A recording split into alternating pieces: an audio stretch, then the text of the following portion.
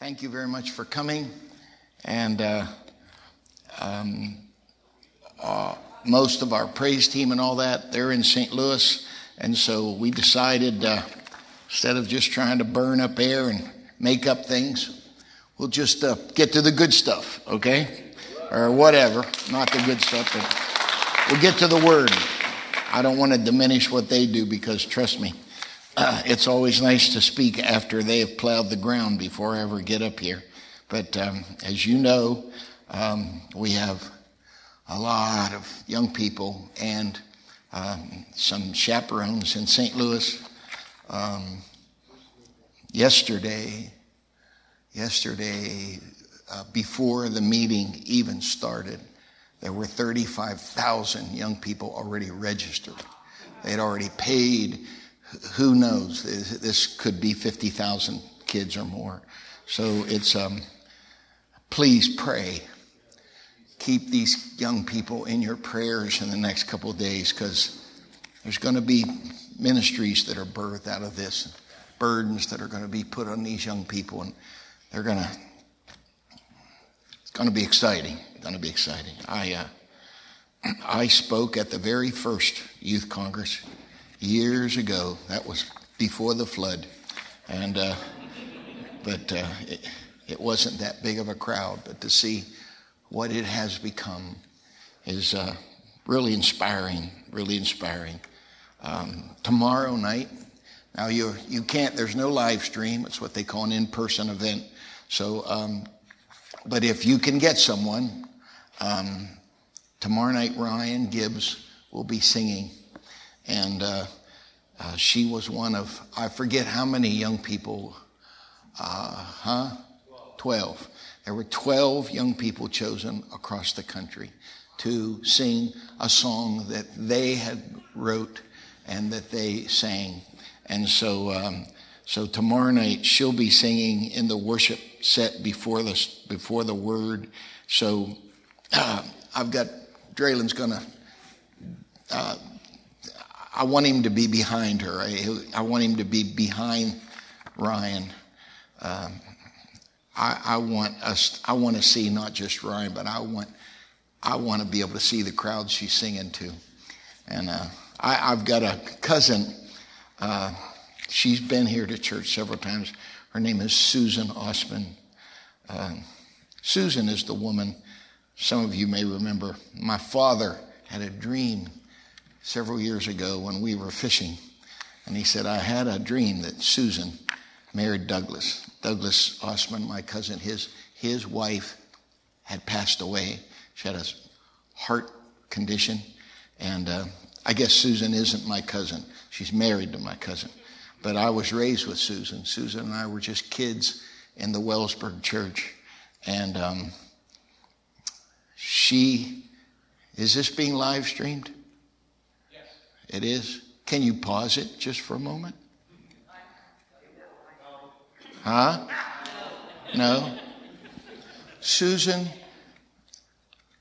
became the overseer. I don't know if she legally adopted her, but Susan took in a little girl by the name of Jordan Gonzalez in Houston several years ago.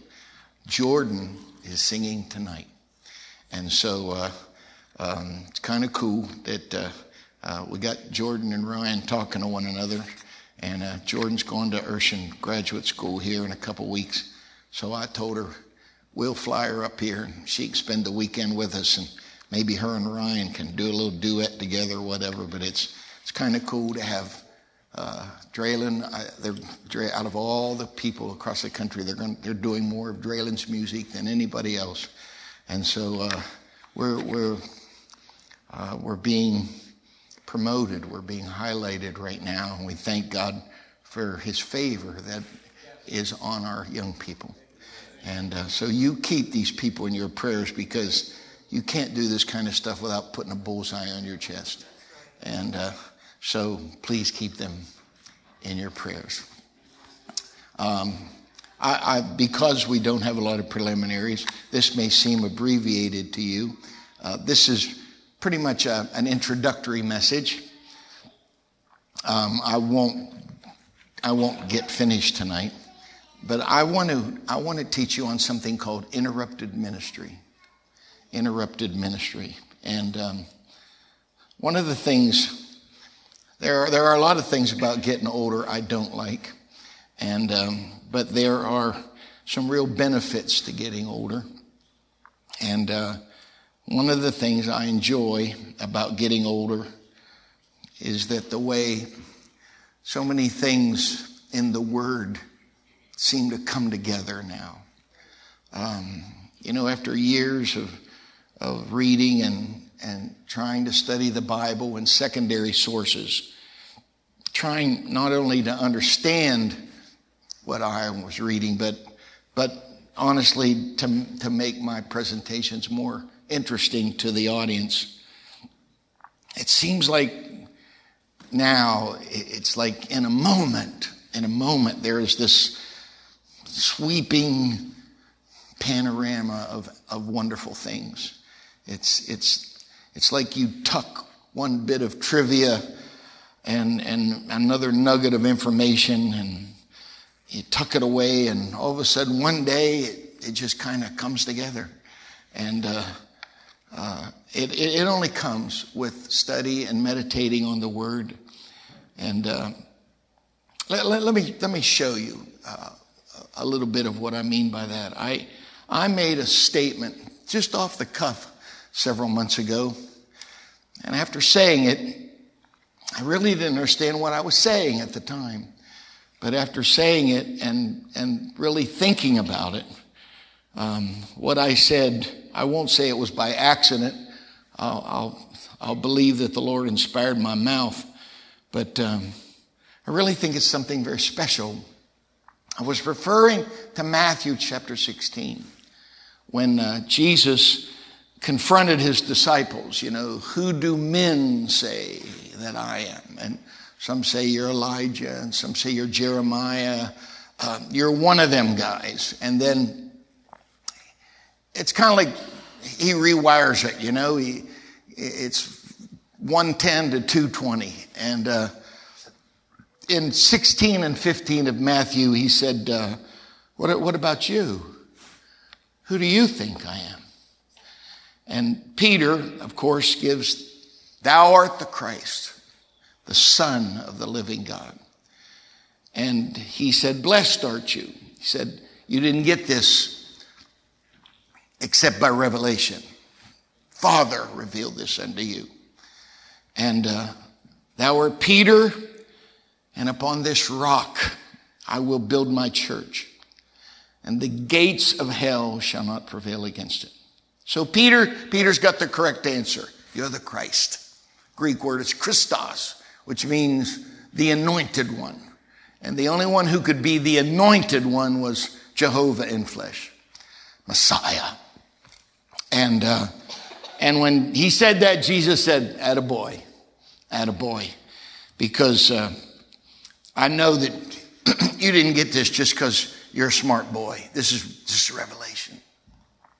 I don't know. I haven't taken the time to try and figure out where this particular confrontation is in the chronology of the Bible. But I wonder if it isn't very close to being after that embarrassing moment in John 14 when Philip said, if you'll just show us the Father, we'll be satisfied.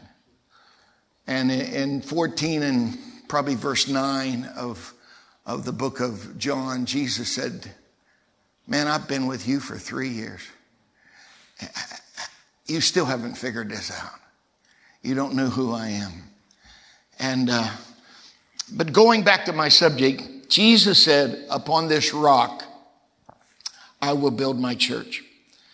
And of course, one religious group got it completely wrong. And they made Peter into something the Lord never intended him to be.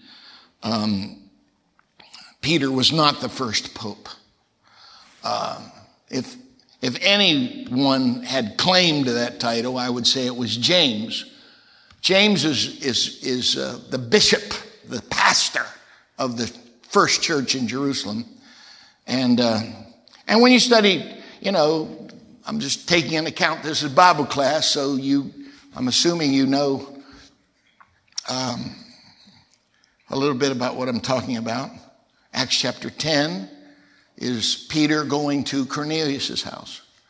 But when you get to Acts chapter 11, it's very clear. It said when Peter went back to Jerusalem, he was confronted. The Message calls it his old associates. They argued with him.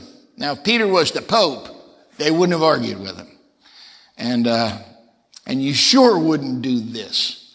This is Galatians 2 and verse 11.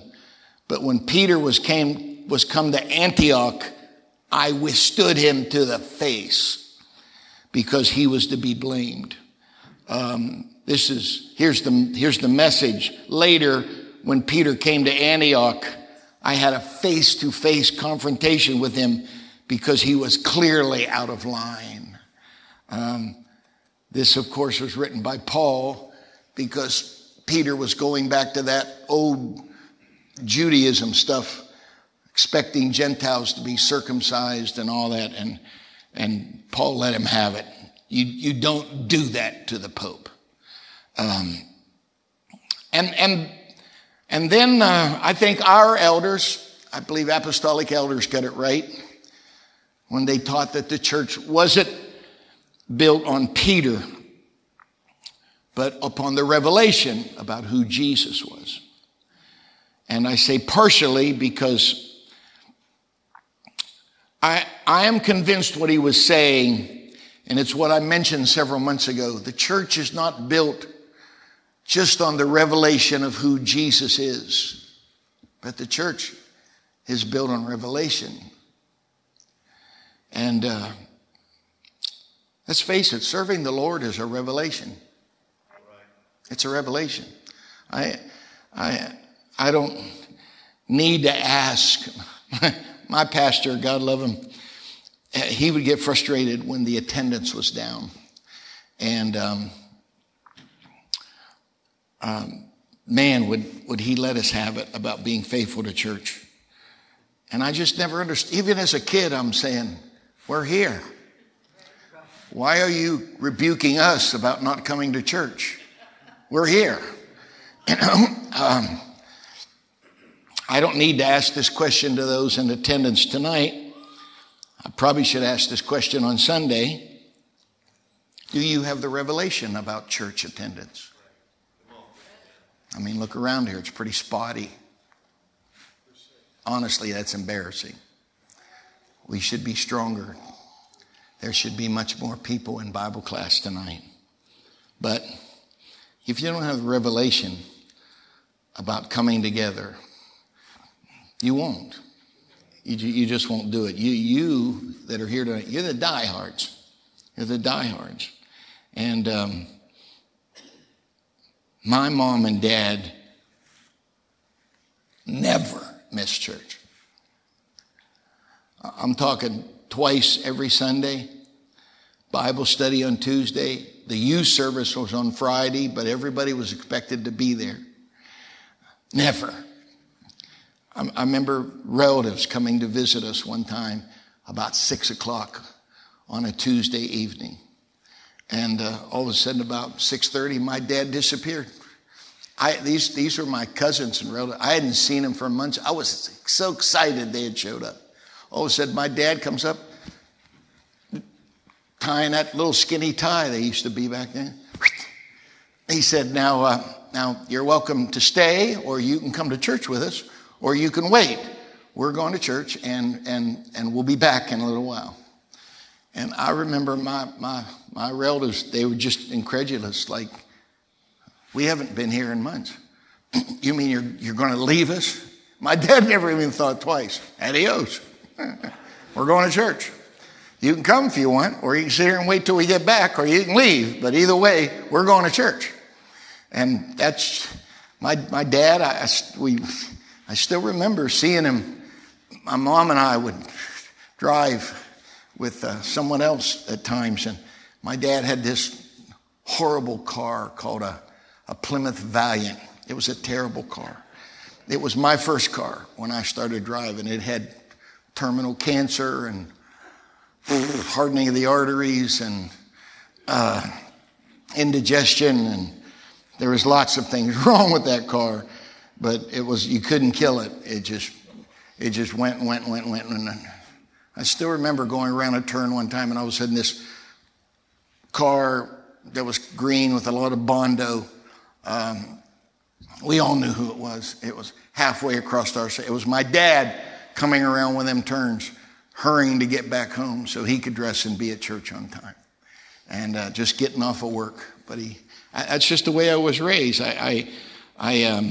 Tithing's a revelation. There are a lot of people that tithe out of duty. There are people that do it out of fear. Some tithe out of greed, which is amazing. The reason they give is because they're convinced God's going to give them more money. But when you really get the revelation of tithing, it's very simple. That tithe isn't mine. It's not mine. It's his. And he's trusting me with something that's his to see if I have enough maturity and understanding to return it to its rightful owner. You've got to get the revelation of that. And I can go on, but here's my text. Jude verse 9. Yet Michael, the archangel, when contending with the devil, he disputed about the body of Moses, durst not bring against him a railing accusation, but said, the Lord rebuke thee. And I'll do it in the next Bible class, but it talks about speaking evil of dignities. And it's not talking about the president or the governor. The word for dignities is doxa. If you wrote it in English, it would look like doxa, which is Greek word for spirit. And I'm getting ahead of myself if I try and explain all that to you now. The book of Jude is the Obadiah of the New Testament. When you study Jacob and Esau, when Jacob came back and he heard that his brother was coming with, I think it was 300 men, he got afraid and made his children and his family go, and he went to pray, and that's where his name was changed to Israel. The Bible said that when Jacob met Esau, it said Esau ran and fell on his brother's neck. And it looks like they buried the hatchet. But Esau buried the hatchet, but he buried it in Jacob's back. And I'll tell you why. Because if you study the book of Genesis, Esau had a boy named Eliphaz, and Eliphaz had a boy named Amalek. When Israel came out of Egypt, probably Exodus 17, somewhere around there, you have to realize, according to the book of Galatians, they've been in Egypt for 430 years. Now, the Bible says in the book of Exodus, there arose a Pharaoh who knew not Joseph. And it took 300 years for that to happen. Fascinates me. Most people die and you're forgotten in a couple days. How great of a man was Joseph that he literally affected national policy for 3 centuries after he died. Wow. Amazing. And finally, there was a king, a Pharaoh, that got on the throne who said, I don't know who Joe was. I'm going to do what I want to do. But it took 300 years for that to happen. But Galatians says they were in Egypt for 430 years. So all of Egypt, of course, was not captivity. But about 130 years of it was. Now, I don't know what all they did. There's a big debate about whether they built the pyramids or whether they didn't. But they were slaves. Basically, as far as I'm concerned, all they did for 130 years was lay bricks and have kids. So when they get out of the bondage of Egypt, this is not a trained army. They don't know nothing. But Joshua musters a group of people, and this is what it says in the book of, I believe it's Exodus 17. If not, I'm sure Matthew will find it, because Matthew, would you please let me just say in front of these people, you're a gift to this church, and I love you, man. I love you. I have preached in lots and lots and lots of places. No one follows me like you. And I love you for that. But it says somewhere in the book of Exodus, then cometh Amalek. So the first fight that they had after they got out of Egypt was with their own cousins, Esau's kids. You carry that theme through the word of the Lord, and you will end up in a one-chapter warning known as Obadiah. Moses said this: when you get into the land and you live in a house you didn't build, you drink from wells that you didn't dig, and you sup from vineyards you didn't plant, do not forget what Amalek did to you along the way. Hundreds of years later, a prophet told Saul, I want you to destroy the Amalekites. The Bible said he killed them from Havilah to Shur, which is 1,600 square miles. And then the Lord woke up the prophet, and he said, Saul has disobeyed my voice. When the prophet goes to see Saul, it says, Saul said, watch, blessed be thou of the Lord. I have performed the commandment of the Lord. One of the greatest messages I ever heard in my life was preached by this amazing elder that I talk about every now and then named George Glass Sr. I heard George Glass Sr. preach a message called Incomplete Obedience. Not disobedience, incomplete obedience. And that was his text. When Saul ran to the prophet and said, I have performed the command. I did what you asked me to do. And then the next verse is the prophet saying, really? Then why do I keep hearing these cows and these sheep? The lowing of the oxen and the bleat. And he said, oh, I got something better than that. Come here, let me show you. He had this king by the name of Agag. When Agag, who was in a cage, saw the preacher coming, the Bible said he straightened himself. It's like, preacher's going to give me a pardon and get me out of jail. And Saul was saying, look what we got. And Samuel said, let me have your sword. And it's one of the most violent verses anywhere in the Bible. When they let Agag out of the cage, the Bible said, and Samuel hewed him in pieces before the Lord. He chopped him up. He grabbed Saul's garment and ripped it and said, there'll be no one else from the house of Saul sitting on the throne of Israel. And if you know your Bible, it was an Amalekite that told David, Saul's dead. I killed him for you.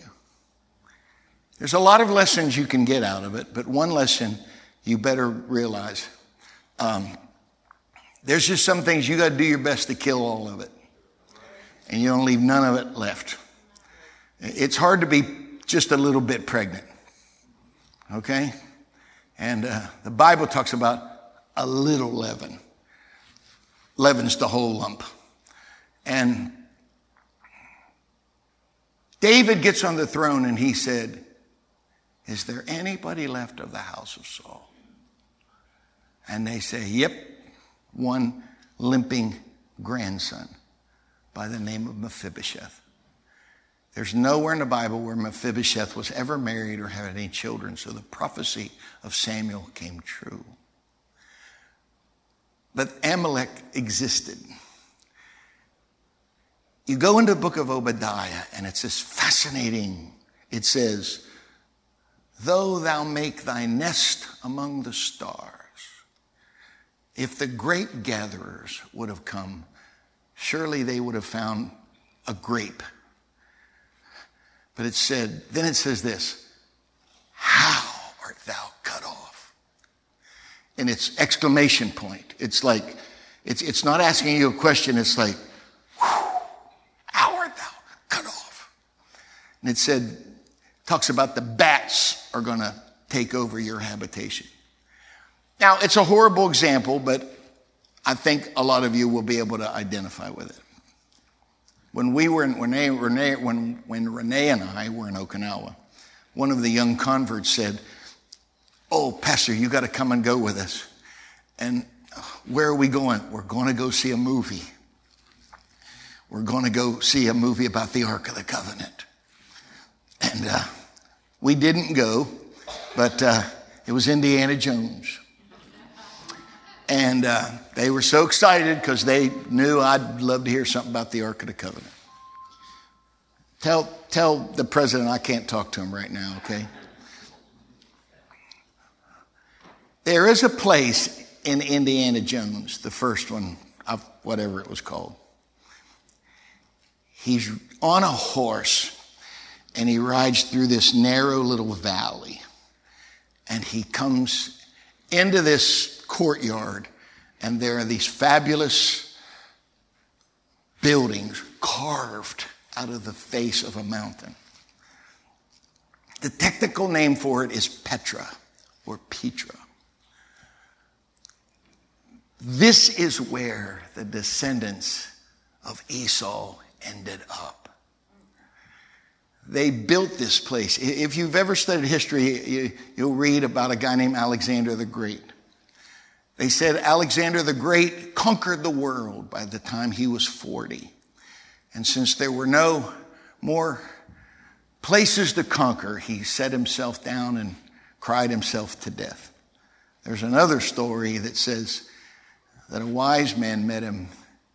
Of course, this is fable. I don't know if it was fact.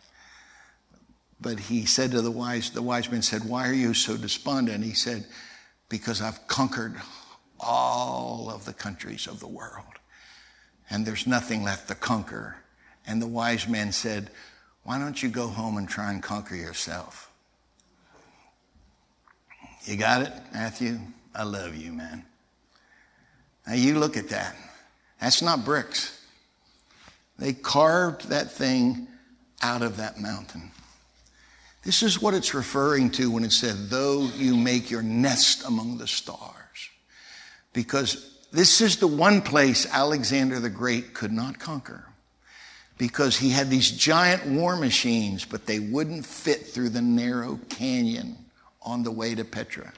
History says the women rolled rocks down on his soldiers and made a wall of dead soldiers so high they just gave up. What I do know is this. This thing was abandoned for hundreds and hundreds of years until it basically was discovered pristine, and there was nothing there but spider webs and bats because the trade routes moved. And these people who had built these fabulous buildings in the stone up in the top of this mountain did business, trading, but the trade routes moved. So there was no one to barter with. There was no one to make money, no gain. They all disappeared. And this is what Obadiah is talking about. Just wouldn't listen to what the Lord said. So you have what's known as the book of Acts. but technically it's not the book of Acts. If you really say it right, it's the Acts of the Apostles. And there's one verse in Jude 19, kind of sums up the whole thing. These be they who separate themselves, sensual, having not the Spirit. So the book of Acts is the book of the Acts of the Apostles, because there are apostles and there are apostates. And the book of Acts is basically about people who are filled with the Spirit. But the book of Jude, there's only two books that I know. There may be one more. But off the top of my head, Jude and Obadiah. There's just one chapter. And Jude is about people who don't have the Spirit. And here we have what to me is an amazing conflict, a confrontation between two former associates. I say this many times. I'll say it again. I believe this is probable, but I can't prove it. I think there's a lot of Bible to possibly infer that the angels were divided into thirds. One of the reasons for this is in Revelation chapter 12 and verse 4. It talks about when Satan was cast out of heaven. And it says his tail drew the third part of the stars of heaven. Now, if you go to chapter 1 and verse 20 of the book of Revelation, it says the stars are the angels. So if you go right before it, it talks about Satan, that old dragon, the serpent. It identifies who we're talking about here. When he fell, he took a third with him. It is very probable that Lucifer was one of three beings known as archangels. I've heard people talk about Michael the archangel. It's not arch, it's arch. And just like there are bishops and over them are archbishops, I'm convinced there are angels and there are archangels. There's a word, it's only used one time in the Bible. It's in Isaiah 61, seraphims. It means the ones above. It could mean the ones above the throne. It could mean the ones above all the others. But we have three angels mentioned in the Bible: Lucifer, Michael, Gabriel. 4 times the angel Gabriel is mentioned in the Bible.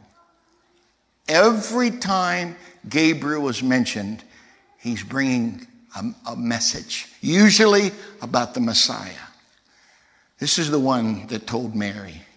It's usually dealing with the Lord himself. 4 times Michael is mentioned.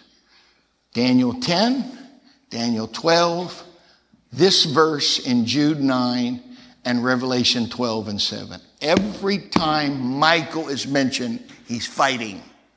He's in a conflict. Lucifer, Gabriel, Michael. It is possible, it's my personal belief, that each of them were given charge over 1/3 of the angelic host. Thus, when you deal with Lucifer, and it talks about his tabrets and his pipes, and there's so many different verses, I don't have time to quote them all to you now. I personally believe Lucifer was the choir director. I think he was the worship leader. I saw a movie, and here we go again for the second time talking about a movie. But I'm weird, see. I don't see movies as movies. When I see a movie, and I don't go to the movie theater. I made a covenant with the old gentleman that started this church, Carl Hill, that I wouldn't go to movie theaters. Now, I don't know what the difference is between not going to an actual movie theater and watching something on YouTube. Probably nothing. I just don't want somebody to see me standing in line at the movie theater and there's a lot of stuff there and they're going, wonder which one pastor's going to see. I just don't want to send a bad message. But when you really get down to it, there's not that much difference. So when I say I saw a movie, I didn't go to the movie theater. It's probably self-righteous to say that. But I saw this movie with Steve Martin called Leap of Faith. When I see movies, I always think about church. It's just what I do, you know. I had a friend, Hugh Rose, and I asked him one time, what's your favorite movie? And he said, what's that Mel Gibson thing when he was the guy that was trying to get Ireland away from England? What's that called? Braveheart. When he said that, I understood exactly what he was talking about. I never really could wrap my mind around how violent the Old Testament is until I saw Braveheart. With all them horses and all them swords, and wow, that was a blood fest. I saw Steve Martin. He was a phony evangelist. And he would come out with this jacket on with all these sequins.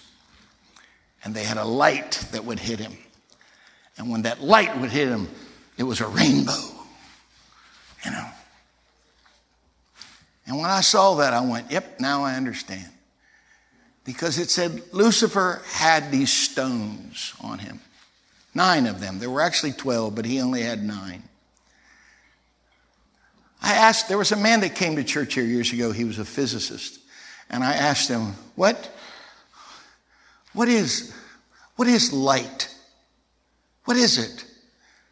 And he grinned and he said, we don't know. We don't know.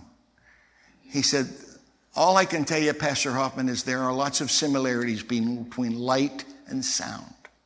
They both have waves. They both have what are known as crests and valleys. Made perfect sense to me. He spake. There was light. When the Lord spoke, think of it. Here's Lucifer, and he's got these gems on him. And the Lord speaks, and this light. There's a movie that I heard about not long ago because the subject's fascinated me. It's called Oppenheimer. It's about the man who was responsible for the first nuclear bomb in Mexico, New Mexico rather. When they detonated the first nuclear weapon, they didn't know what was going to happen. There's something known as the Van Allen radiation belts that go around this earth. They were frightened that when they detonated that thing, it was going to keep going and it would ignite the atmosphere of the world. When the first nuclear weapon went off, Oppenheimer said this. It's a quote from Hindu. It said, I am become death, the destroyer of worlds. Shiva. When that light went off, there were 2 men that died premature. There's been 60 people die through the years from exposure to radiation that were in our labs. But the first 2 died in New Mexico. They were trying to bring plutonium just to the edge of an uncontrolled reaction. And they were stacking bars of metal around this orb of plutonium. And they had a Geiger counter, and it would show them how much activity was going on in an atomic level in that ball. And the story goes that the first man that died, he dropped one of these metal bricks by mistake. And it hit this table where this ball, this orb of plutonium was. And they said for one brief moment, he lived for 30 days, but he said for one brief moment, I saw a light like nothing ever existed before. When they detonated the first nuclear weapon, they all told them, you put these glasses on because this thing will burn the retinas out of your eyes. I wonder what it was like when the Lord spoke and boom, light. And that light would hit those gems that were on the sport coat of Lucifer, and a rainbow went throughout the universe. It seems that with time he got feeling like he was the big deal, and he never understood he was the reflection of light. He wasn't the source of light.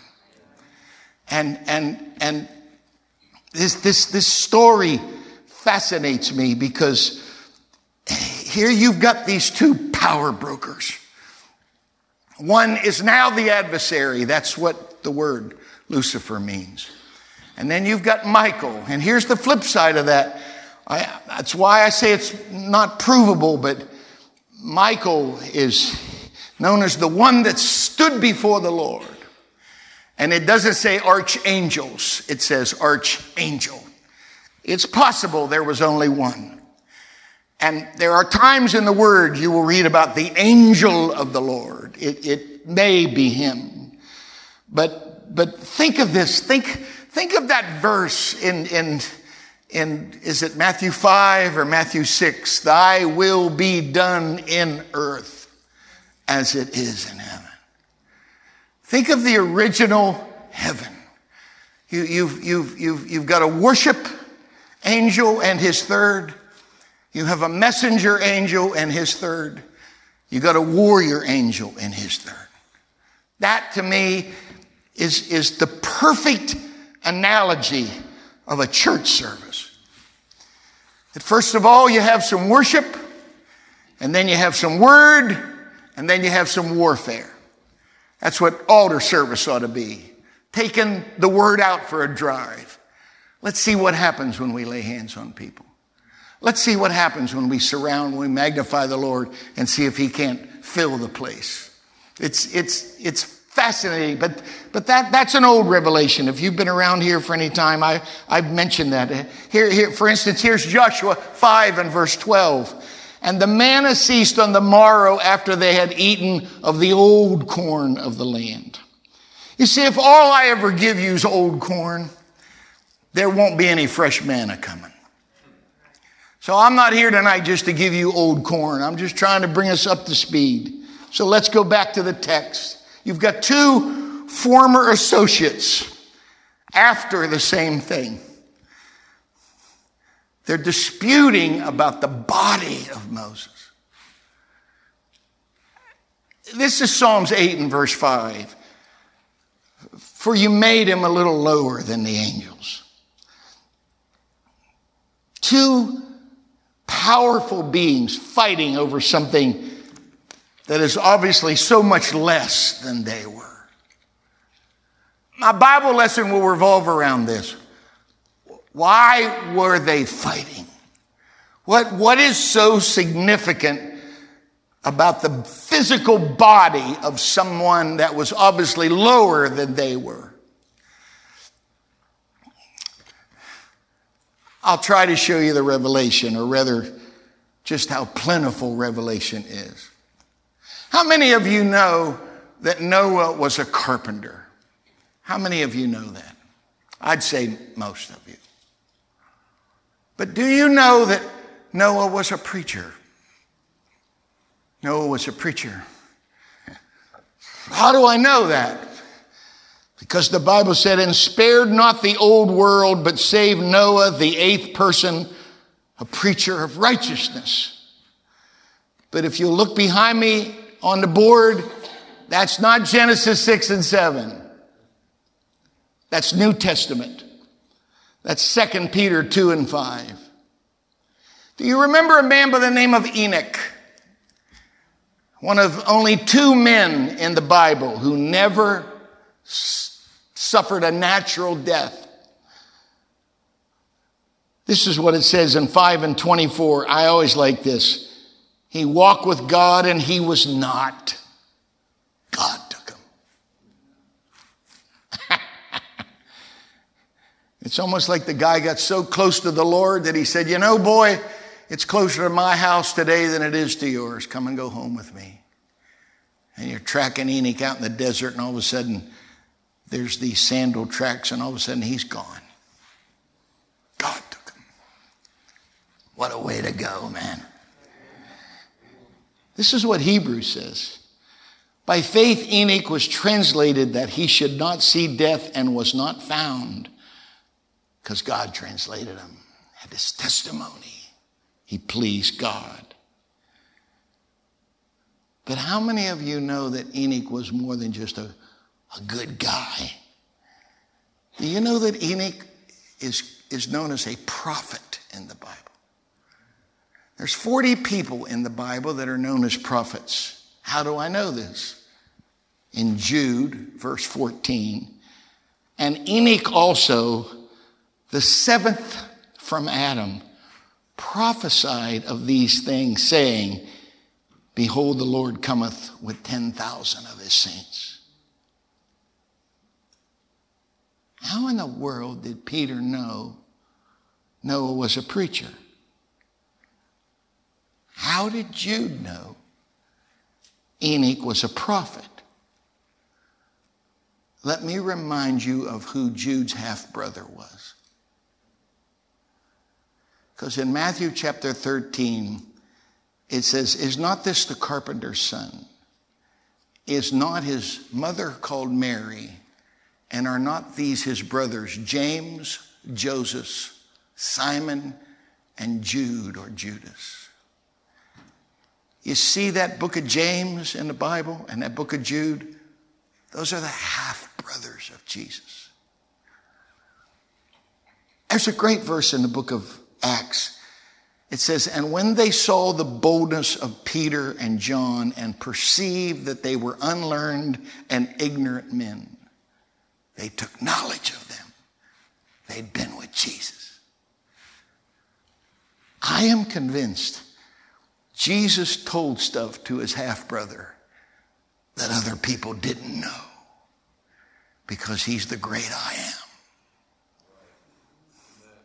And he gave him revelation and insight. How many of you have ever heard the phrase, it's more blessed to give than it is to receive? Can I see your hand? You ever heard that? Who said that? Huh? Your grandmother.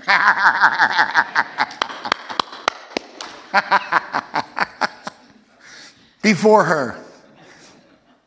Jesus said that. But let me ask you a question. You know, for years I've asked this. Matthew, Mark, Luke, and John all end with the same story. What's the story? Very good, class. John 7 says, In the last day, the great day of the feast, Jesus stood and cried, saying, If any man thirst, let him come unto me and drink. For he that believeth on me, as the scripture has said, out of his belly shall flow rivers of living water. But this spake he of the Spirit, which they that believe on him should receive. Watch, for the Holy Ghost was not yet given, because Jesus was not yet glorified. That's why you have to go beyond Matthew, Mark, Luke, and John to find out about being filled with the Holy Spirit. Because nobody got the Holy Ghost in Matthew, Mark, Luke, and John. Why? Because he hadn't left and he wasn't glorified. But where in the Bible is that verse? It's better to give than it is to receive. Anybody got any ideas? It's in the book of Acts. It's not anywhere in Matthew, Mark, Luke, or John. It's Acts chapter 20 and verse 35. Let me give an example. Do you remember Moses standing in front of Pharaoh and the Bible said he turned his rod into a snake? Remember that? And then it says that Pharaoh brought his magicians and they turned their rods into snakes. Does anybody know the names of the magicians that confronted Moses? Does anybody know? If you do, say it. Say it. What? Man, I don't hear good, man. Say that one more time. Okay. According to the Bible, their names are Jannes and Jambres. How do I know that? It's in 2 Timothy 3 and 8. Now as Jannes and Jambres withstood Moses, so do these also resist the truth. Do you get what I'm trying to show you here? Those aren't Old Testament names. There's nowhere in the Torah. There's nowhere in those first, there's nowhere there where it identifies those magicians. But Paul knew their name. And I want to know how. How did he know? Have you ever studied the story of Elijah? The Bible said Elijah prayed and it didn't rain for 3.5 years. How do we know that? Well, let me give you a verse. This is James chapter 5 and verse 17. Elias, or Elijah, was a man subject to like passions as we are, and he prayed earnestly that it might not rain, and it rained not on the earth by the space of 3 years and 6 months. If you know your Bible, we're talking 1 Kings 17. There's nowhere in the Old Testament where it says it didn't rain for 3 years and 6 months. That little bit of information is in the New Testament. The Lord makes reference to this in the book of Luke. And if you really want to understand Moses and Pharaoh, you need to read Acts 7. Acts 7 is a fascinating verse because it's the sermon, the last sermon of a guy named Stephen. Stephen refers to Israel as the church in the wilderness. And chapter 7, I remember I went chapter by chapter and verse by verse through I started years ago. I did Genesis. There's 50 chapters in Genesis. When we had Bible study every Wednesday, I took a chapter every Wednesday. Took a year to do Genesis. Then it worked so good and people enjoyed it so much, we did Exodus. And we did every chapter of Exodus. There's 40 of those. Then I went to the book of Acts. It took over 1.5 years. I went verse by verse through the 28 chapters of the book of Acts. But when you get to Acts chapter 7, you're talking serious chapter. And it's the last sermon of Stephen. And there's all kinds of tidbits in there that are nowhere in the Old Testament. Where'd those guys get that information at? Where did they get that stuff at? Because Jude is giving insight that you can't find anywhere. There's nowhere else. This is something very powerful. And you got Michael and Lucifer squaring off. And in Daniel 10, it seems to be that every time I read about Michael, he's fighting for the people of God. And most specifically, he's fighting for the nation of Israel. And here's Daniel chapter 12 and verse 1. And at that time, Michael showed up.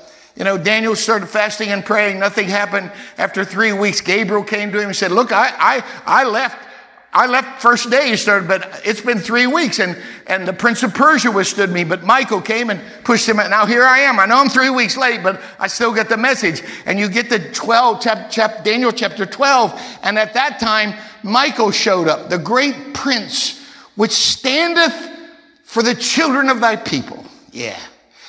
That there shall be a time of trouble. I don't want to get too sidetracked here, but that phrase is a big, I was going to preach about this Sunday, but whatever. God will give me something else. Because Jesus refers to this in Matthew 24 and in Luke 24. Here's Luke 24 and verse 38. Is this relevant to you? Why are you troubled? And why do these thoughts arise in your heart? I got to be honest with you. I'm done with the news. I used to read stuff every morning. And said, I don't want to read that no more. All it does is depress me. I'm tired of hearing about transgender this and Bud Light sales aren't what they were. And, oh, I feel so bad for Anheuser-Busch. You know, politically, we are in a mess. I don't care what side of the line you're on. There's a bunch of people don't want Joe, and there's a bunch of people don't want Trump.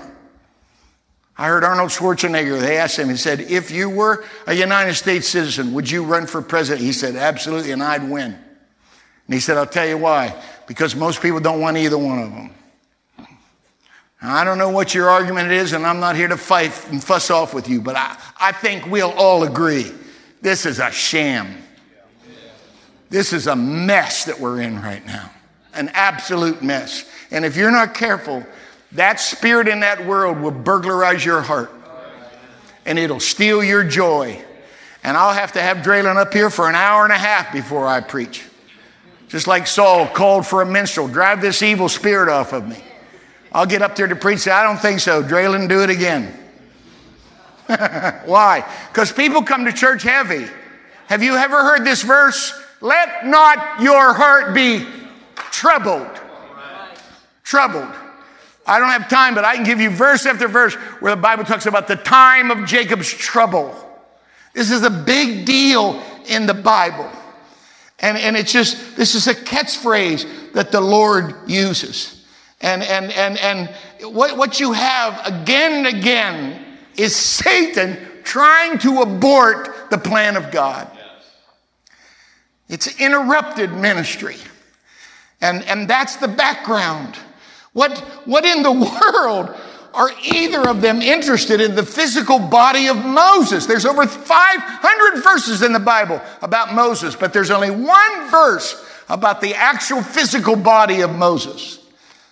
So let's go back before we finish. So Moses, the servant of the Lord, died there in the land of Moab, according to the word of the Lord. And he buried him in a valley in the land of Moab, over against Beth Peor, but no man knoweth of his sepulchre unto this day. The ministry of Moses is interrupted. I've never been to a hockey game, but at the end of this of leading these people for 40 years, God put Moses in the penalty box. And in verse 4 it says, I'm going to let you see it, but I'm not going to give you the privilege. I'm studying this today. I've been here most of the day. I realize where I am now in my life. It was fun because I got to talk to Social Security this week. It was like, yeah. And I got a good guy on there, and I said, man, I've been giving money to these people since I was 14. I'm glad to finally be getting some of it back. Guess what? I'm still going to get taxed. I paid taxes on it when it went in. I'm going to pay taxes on it when it comes out. What a scam. Wow. But I never thought of it until today. There's a big debate about this verse. See, if you believe as I do that Moses wrote Genesis, Exodus, Leviticus, Numbers, Deuteronomy, then who wrote this? There are two schools of thought. Some elder finished the book after Moses died, or, as I believe he wrote it all. I think Moses wrote his epitaph. You know, when you go to a funeral and you get that little paper?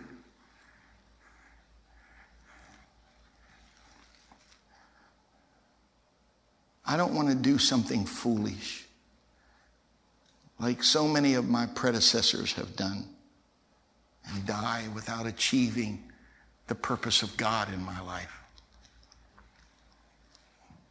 How hard was it, Moses, to write those words, knowing you're not going to get to do what you thought was your absolute zenith in purpose of God in your life? I preached in Alexandria one time before old Brother Mangan died.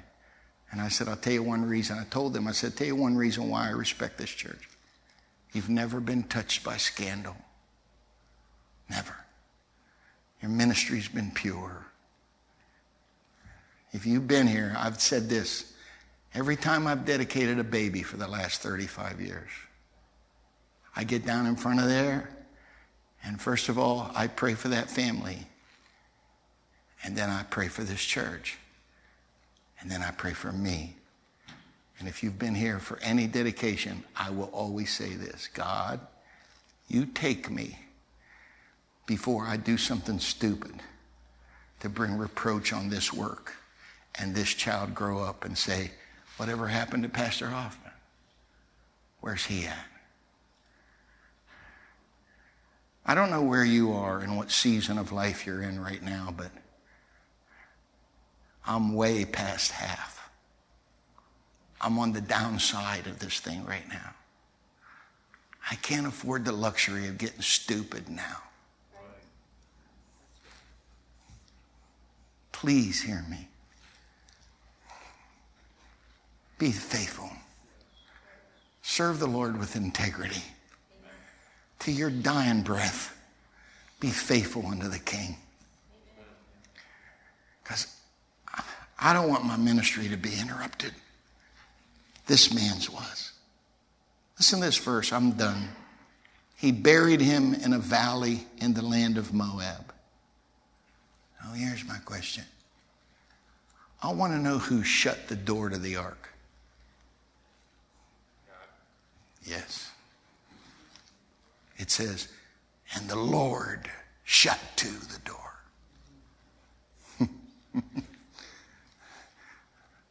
Question is, could Noah get out? There is a place in him. I'm not talking about, I've heard people use this for Calvinism. Unconditional secure. Once you're saved, you're always saved. I keep saying this again. All you've got to do is read the first story in the Bible, and it destroys that myth. It looks to me they could stay in paradise as long as they obeyed. Obey, you get to stay. Disobey, you get booted out.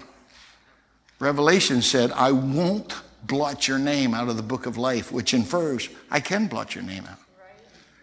Don't get in this thing, once I speak in tongues, I got the seal of good housekeeping on me and I get a free ride. You're crazy. The Bible talks about the renewing of the Holy Ghost, the washing of water by the word.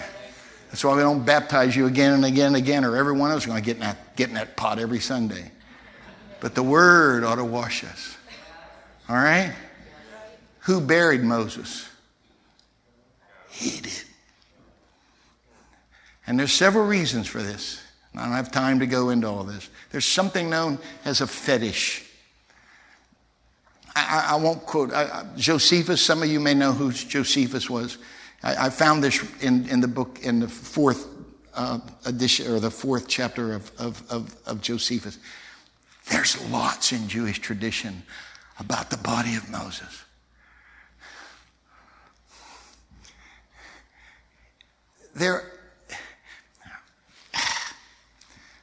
You remember that story about that brazen serpent in the book of, Numbers? God sent a plague and God gave him a remedy. All you had to do is look at the brass snake and you'd be healed. Isn't it kind of cool that even to this day, the international symbol for the medical community is a snake on a stick?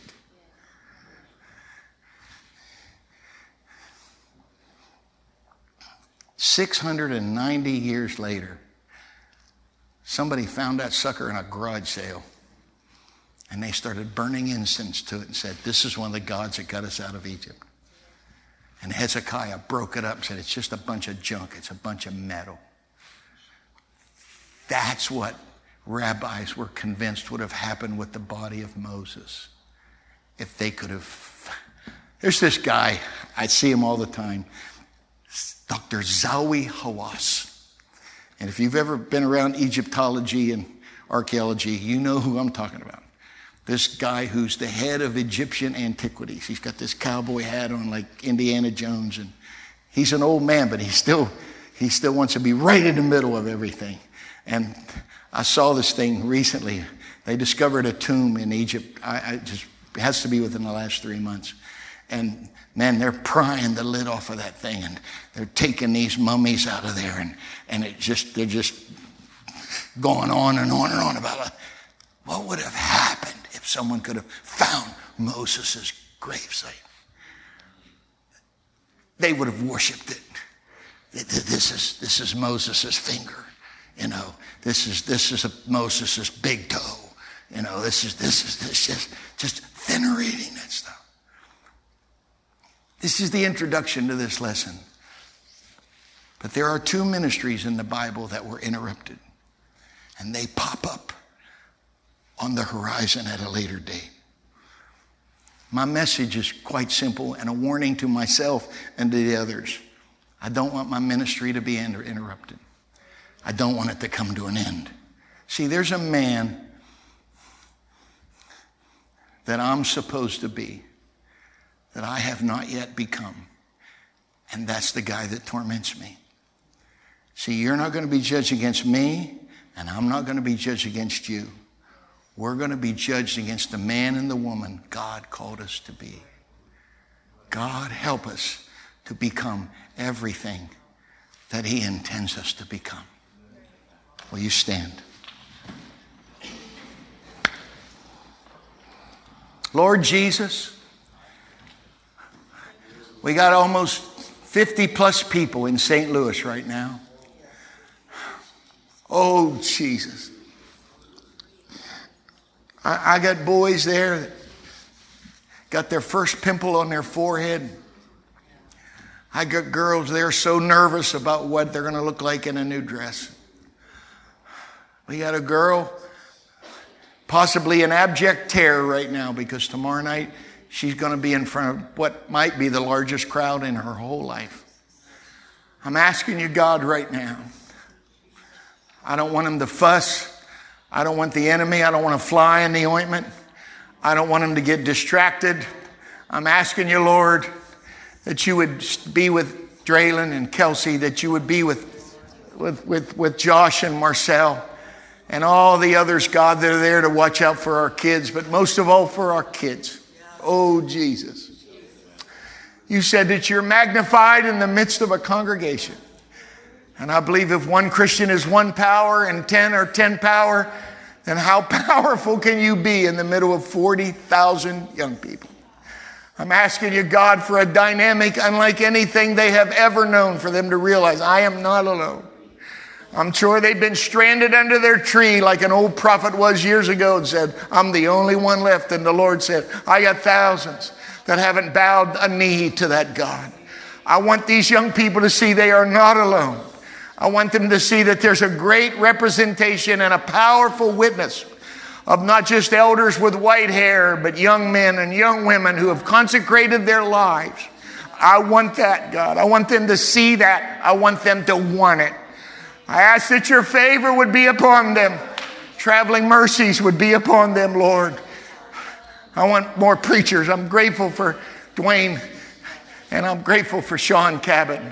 I'm grateful, Lord, for Brother Kinsler, and grateful for Jameel, and I'm grateful for Ron Lichtel. But oh God, I'd like a whole bunch of preachers to come out of this meeting. I'd like a bunch of missionaries to come out of this meeting. I want this church, God, to be a hothouse, amen, for things to grow. I want it to be a place where your favor is on what we do. And I pray respectfully and with as much honor as I know how, Lord. Oh, God. I believe you called us to this city, every one of us. I believe you've got a purpose in this community to achieve. And I ask you, Lord, that we don't do something stupid, that we interrupt the obvious calling and the purpose of God in our lives. Guide us and direct us, we pray. In the name of Jesus Christ, amen. Amen. Let's thank him together. Praise the Lord. Praise the Lord. Praise the Lord.